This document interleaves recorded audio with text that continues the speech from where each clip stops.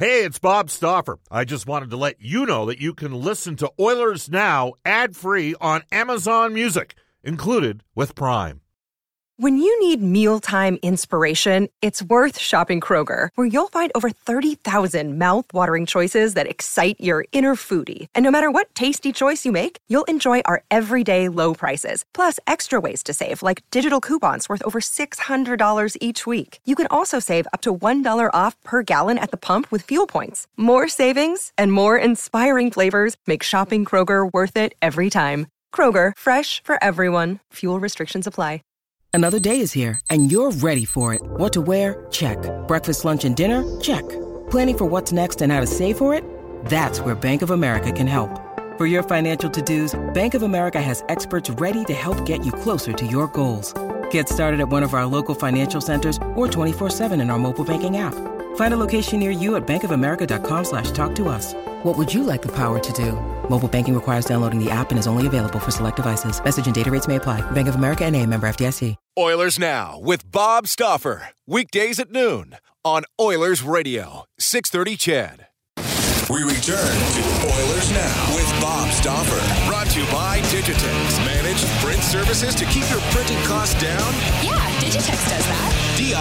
digitex.ca on Oilers Radio, 630 CHED. Royal Pizza, pizza, pasta, and so much more. Edmonton owned and operated for over 50 years, and now Royal Pizza is offering curbside pickup and takeout options. For a menu and a list of their 13 Edmonton and area locations, go online at royalpizza.ca or download the Royal Pizza app from the App Store. The Stauffer recommendation at Royal Pizza is Mediterranean chicken. Just before we go to Jack Michaels, this guy wrote a really cool text that I wanted to hit on. So Jay has texted the show, and he says, Bob, I was 16 in 1984 and lived through the Oilers' glory years. I partied on Jasper Avenue with the crowds after each cup win. But the miracle run of 05-06 will always be my strongest memory. I was working as a manager of an internet cafe on HAL-MV Rindom, sailing the Alaska Run. I had to listen to CHED online via satellite. Every cruise, word would get out that I was listening to the game at work, and passengers from Edmonton would crowd around the internet cafe to listen. At one point, I had over 20 passengers who were listening, and the hotel manager even dispatched a waiter for our exclusive use. While I saw the glory years, Hemsky, who, again, officially retired today, will always be one of my favorite Oilers. That comes to us from Jay. Therein lies... That's the power of the medium. There's no question about that. As we bring aboard the play-by-play voice of the Edmonton Oilers, and that is Jack Michaels. Jack, how are you doing? I think it's safe to say Ales Hemsky would be on your list of favorite Oilers as well, Bob. At least certainly one of your favorite Oilers that doesn't get a great deal of recognition. If there was to be a documentary done on the 98-08 Edmonton Investors Group, Edmonton Oilers, I think Ales Hemsky is a player. Like, I know for that the generation, Jack, of fans that came to fall in love with the team in 06, they really liked Ales. And here's what conflicted a lot of perspectives in Ales out there. Ales did not practice in 55 minutes into a practice, but Ales brought it in the game. He went to the paint in games. And so some people said, well, he should do more, he should be better than he is. And others would say he's courageous and he's pretty good with what he gives you. Now, he didn't go looking for media attention. He wasn't, and we all want players to talk to, but the fact of the matter was, when the money was on the line in the game, he could deliver. By the time, unfortunately, you came in 2010. His window where he was really sort of, on my mind, a top flight player was sort of 05 to about 2010, and then injuries kind of caught up to him. But remember, even when he got traded to Ottawa, he was pretty good after he went to Ottawa as well. What enabled Ales and what could have enabled Ales to hang around even longer is his speed and his ability to skate. Yeah. He never lost that ability. And I kind of was reading the article about him. in terms of covering that time period. And he was very, shy and demurred about his speed, but he was a guy who could keep up at any level of hockey, and in any era. And that's what happens in today's game. If you can skate, you can find a job. And I think Ales Hemsky, unfortunately, you said it, Bob. I mean, he's gonna wind up on a list of Oilers like Sean Horkoff, to some extent Ryan Smith, although I think Ryan Smith and Doug Weight, achieve, cult hero status here in Edmonton. But I think Hemsky, Horkoff, to some extent Taylor Hall, and Jordan Eberle are going to be Oilers that ultimately may not get credit enough for being as good as they were, simply because the team didn't have a great deal of success. Yeah, no, that's completely fair. By the way, in 05-06, you were in Alaska at that time, right? Absolutely. And I watched with, the Aces at that time, Bob, were on the same path the Oilers were, went all the way to the finals. So, really, that was the only two. The American Hockey League was long over, and those were the only two series going on for a full 2 weeks in the world of professional hockey. And the way it fell was it was kind of every other night. So I was able to watch that Edmonton-Carolina series very closely. Yeah, and hey, you lose in 6 or 7, it's a break either way. Like that's and in Edmonton's case, that break may have occurred in Game 1, right? Like and absolutely, and I think the injury to Rolson, but also, I mean, remember Rolson got hurt late in that game. The Oilers, correct me if I'm wrong, they were up 3-0 in that game. They were. And sometimes you lose a series, even if you lose the series in 7, you can lose it earlier in the series. I think the Oilers lost in 2017 in Game 5, and I think you're absolutely correct, and I'm not necessarily putting words in your mouth, but if you're insinuating that they might have lost that series in Game 1, I'd be inclined to agree with you, because for two reasons: losing Rolson, but also losing a 3-0 lead in a close series. Those kind of games come back to haunt you. Well, I mean, here's another illustration. There were a lot of former Oilers, 7 of them on the 94 Ranger championship team, and New Jersey lost Game 7 in overtime, but they'll tell you they lost the series in Game 6 when they're up 2-0 at home. And, they allow the Rangers to come back, and then Messier gets the game winner.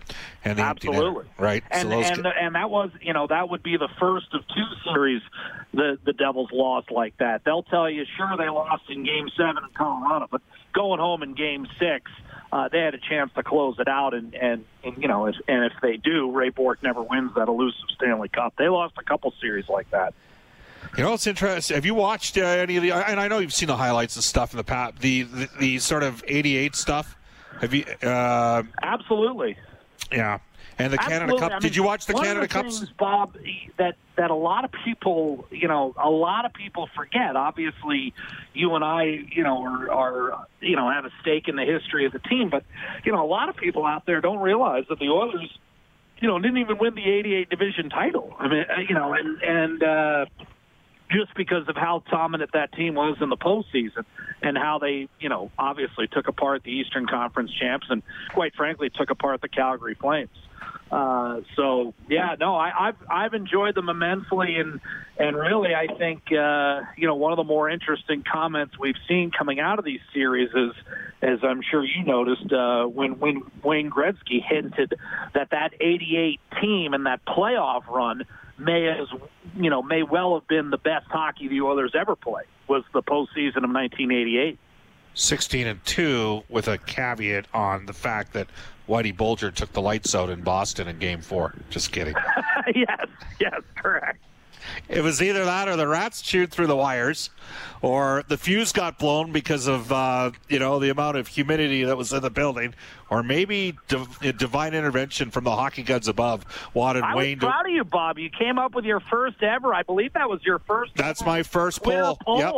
That's my first poll. You are coming along here. Well, it's only taken 10 years on Twitter. All right, Jack, let's switch focus, because we have all these conversations, and I know the listeners know this. We get into it once in a while over Carey Price, and I saw something. It might have even been in Elliot's 31 Thoughts. How fair is it to Pittsburgh, who's 15 points ahead of Montreal, if they had to play a best 2 out of 3 against arrested Carey Price and Montreal. And but that's not the question. Absolutely. Any chance the Eastern Conference media gets to heap more praise on Carey Price? Trust me, I noticed it. It wasn't 31 Thoughts, and I had a bit of a chuckle about that. I mean, look, I think the biggest thing is whether it's Carey Price or anybody, a best-of-3 series is tight. I mean, that's a tough one because in hockey, like baseball, a pitcher and a goalie in that short of a series. 100%. Major League Baseball, it's the best-of-5 playoffs. You got your ace going in 2.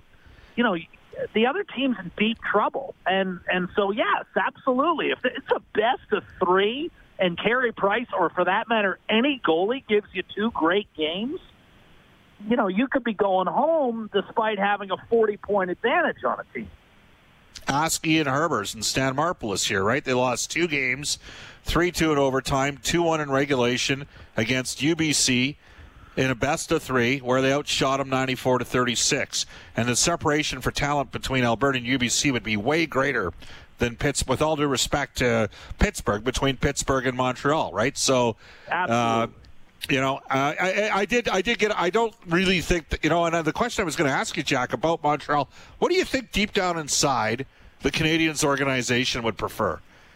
Do you think they prefer to be part of the play-down or the draft? Thoughts too. Do they want a greater chance at Lafreniere, or do they want to, give the postseason a run? And, I think for Montreal, the answer is in a short series, potentially Carey Price, just like any goalie, could steal you one. But I don't think that Montreal team over the course of an extended playoff or even one best-of-7 series, I don't think it's going to beat a superior team. I really don't. And I don't, again, this is where you and I probably differ, but over the course of a best-of-7 series, history has shown that Carey Price more often than not can't get an undermanned Montreal club past the superior opponent. All right, switch in focus because we talked all week about Last Dance, and you are a big Jordan guy, and you've never wavered in that regard. Some people were taken a little bit back, I think, on the pressure that Michael Jordan deployed on his teammates, Jack, in episode 7. Don Horwood was on yesterday, and he brought up the point. This is something that Jalen Rose also brought up. Well, Jordan had to do it because that pressure wasn't coming from Phil Jackson, because Phil was a more laid-back coach. You probably know the situation as well as any of the sports media guys out there when it comes to Jordan. Were you a little bit surprised when they gave us sort of the full parameters? You were not surprised at all, eh? Not at all. Brad Sellers and Dennis Hobson were chased out of the game by Michael Jordan. They couldn't handle it.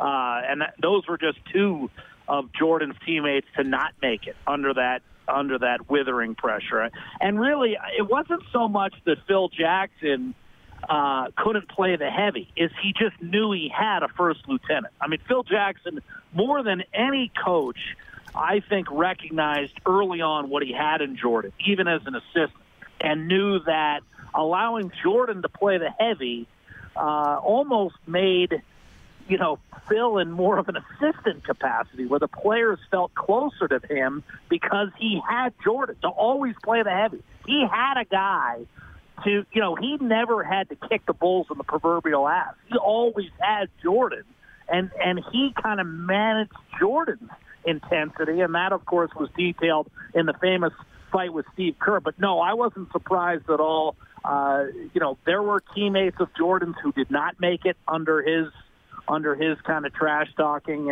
and really, it goes back to a different time. I mean, maybe in the age of social media, there might have been more pressure on Michael Jordan to be quote unquote a nicer guy. But I think as he talked about in the documentary, he said, "Look, this is who I am. This is who I always was." And I wasn't going to change. And if you weren't going to come along with that, then you couldn't play on our team. And, is that outdated? I don't know. I mean, we're only talking about 20 years ago. I'm not sure we won't see another athlete who has, that kind of manic intensity. Maybe we won't. But I certainly don't, hold it against Michael Jordan. He did what he had to do, and it you can't argue with the results. I mean, in the last 6 full seasons of his career, they won the championship every single time. All right, so somebody in the media, who's a bit of a snowflake at times, suggested that Jordan's reaction when he goes cut is one of guilt. And I was like, that is not guilt. That is a man saying, look, man, I sacrificed, and some people took issue with me using the word sacrifice, but he laid it all out there for his teammates to win, and they all benefited, Jack. That was not guilt. You would agree with that? No, not at all. You're 100% right. He was getting choked up, because it was clearly something he feels passionate about to this day. I don't think it was guilt at all. I think he was working himself into a lather as he was talking about what it meant for him to play the game and what it meant for his teammates to go along with him. And he worked himself into an emotional pitch. It's just, you see that all the time with athletes. Sometimes they, are either so furious or so happy that, that tears start to flow. And I think that's what was happening to Michael Jordan on camera. And I think, that's what you saw, obviously, when they won in '96, the first championship without his dad. Look, this is a guy that hopefully, what I like about this documentary, Bob, and quite frankly, it's uneven at times. I love the material. It's a little uneven. I'm not sure they had to do the bouncing back and forth. And there's some areas like, a little back history. Again, I think the reason viewers were caught by surprise is they didn't talk about the fact that he basically, destroyed the mental preparedness of guys like Brad Sellers and Dennis Hobson, who are highly touted players coming out of college. I would have liked a little bit more backstory about that. But what I hope this documentary does, more than anything, is just give people a reality check when it comes to a recency bias and some of the comments I see about LeBron James, because to me, it ain't close. Shaq was on the other day, and they said, how many points would Jordan score in today's NBA with the less physicality and the further deployment of three-point shooting? And Shaq figured he'd average 45 points per game. I'm inclined to agree with Shaq. I think playing for Phil Jackson, that's my only disagreement there. I think playing for Phil Jackson, often those games would be over and he'd probably be taken out. I think he'd average a little bit closer to 40 a game. But it's a good point, because people forget, in those days, especially in the latter portion of his career, the last couple of NBA finals against Seattle and then the Utah Jazz, you won games like 91-86. Even right. My son asked me, well, what's the deal with these scores? And I said, that's the game. Unfortunately, that's the game that Pat Riley brought to New York and then Miami. And you saw those Eastern Conference, terrible series between Miami and the Knicks for seemingly 10 years in a row, where every game was 78-77. But if you look at Jordan's last game, I believe the final was 87-86 in Game 6 of the 98 NBA Finals, and Jordan had 45. He was scoring. He could score 40 and 45 in games where the Bulls scored 85 or 90 points. And that's, I think, Shaq's point in today's NBA, where it's kind of back to the early 80s where everyone's scoring 115, 120. That's where the 40 to 45 points a game comes in. 10-1 in terms of leading the league in scoring. 6-3 in terms of NBA championships. Michael Jordan versus LeBron. It's just not even that. It's one of those things, Bob, where if you live through it, and that's always something that I'm a little bit envious of you, because I was, from afar and watched it and certainly enjoyed it and appreciated it. But it's always different when you're living through it. And in your case, with the Oilers, the 80s, you were living here through it. Yep.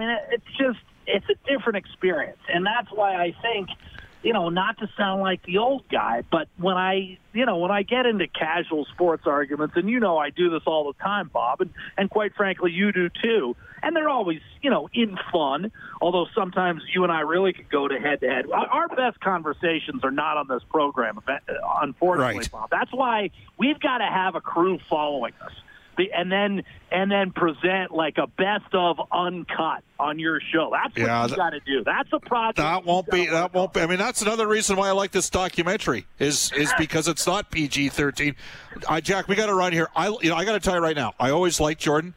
I like him way more after seeing this. Good. I do. I'm glad. I'm glad. I always liked him, but you know what? I appreciate. Because as great as he was, what do they say about Crosby? He's the best grinder that's played, right? And Jordan grinded. And you know what? He had some you-know-what in him. And it's been... Jordan summed it up in the one comment, Bob, and I'm sure you've probably mentioned on your show. He said, I never asked a teammate to do something that I didn't do myself. And I think all the great ones have that in common. No one's going to outwork the best player on your team if you're a truly successful team. Jack, one-word answer. Coming from Phil, Fear the Finn fan. He's a Sharks fan. Bob, who had the better GPA at the Ithaca College? Kevin Kurse or Jack Michaels? It's got to be me. It's got to be you. I was Magna. Kurse, if he got honors, I'd be surprised. I love him, but I'd be surprised. All right. All I ever got was on the Dean's vacation list. Thanks, Jack. We'll talk next Friday. See you, buddy. Have a great long weekend. You too. All right. We should mention, as we wrap the show up today, Brentridge Ford and Wetaskiwin focused on your health and peace of mind. Right now, they're offering special discount to those battling the COVID-19 pandemic on the front lines, including Canadian Forces personnel, first responders, professional healthcare workers, pharmacists, pharmacy techs. Find out more about how Brentridge is built to lend a hand by calling 1-877-477-3673 or visit Brentridge.com. Special thanks to Jack Michaels, Brent Sutter, wide-ranging conversation with him, Elliot Friedman for the River Cree Resort and Casino. We have a best of Oilers Now on Monday. Brendan Escott, what do we got shaking? You're going to hear from Glenn Gulletson, that conversation from early this week. You will hear from Brent Sutter, Don Horwood as well. We got to get that back out on the airwaves. That was awesome. All right, great stuff. Mark Spector, Dylan Gunther will be a couple of our guests coming up on Tuesday. Reed Wilkins has Inside Sports Night 7 to 8. Dude, I got an idea what Reed's rolling with. You betcha. Rob Brown, Oilers in-game analyst and creator of the Super 70s Sports Twitter account, Ricky Cobb. I love that guy's Twitter handle. That's awesome stuff. Global News from 6 to 7. Up next, the Global News weather traffic update with Eileen Bell. More ongoing coverage of the COVID-19 pandemic with the 6:30 CHED Afternoons with Jaylen Nye. So long, everybody. Have a terrific long weekend.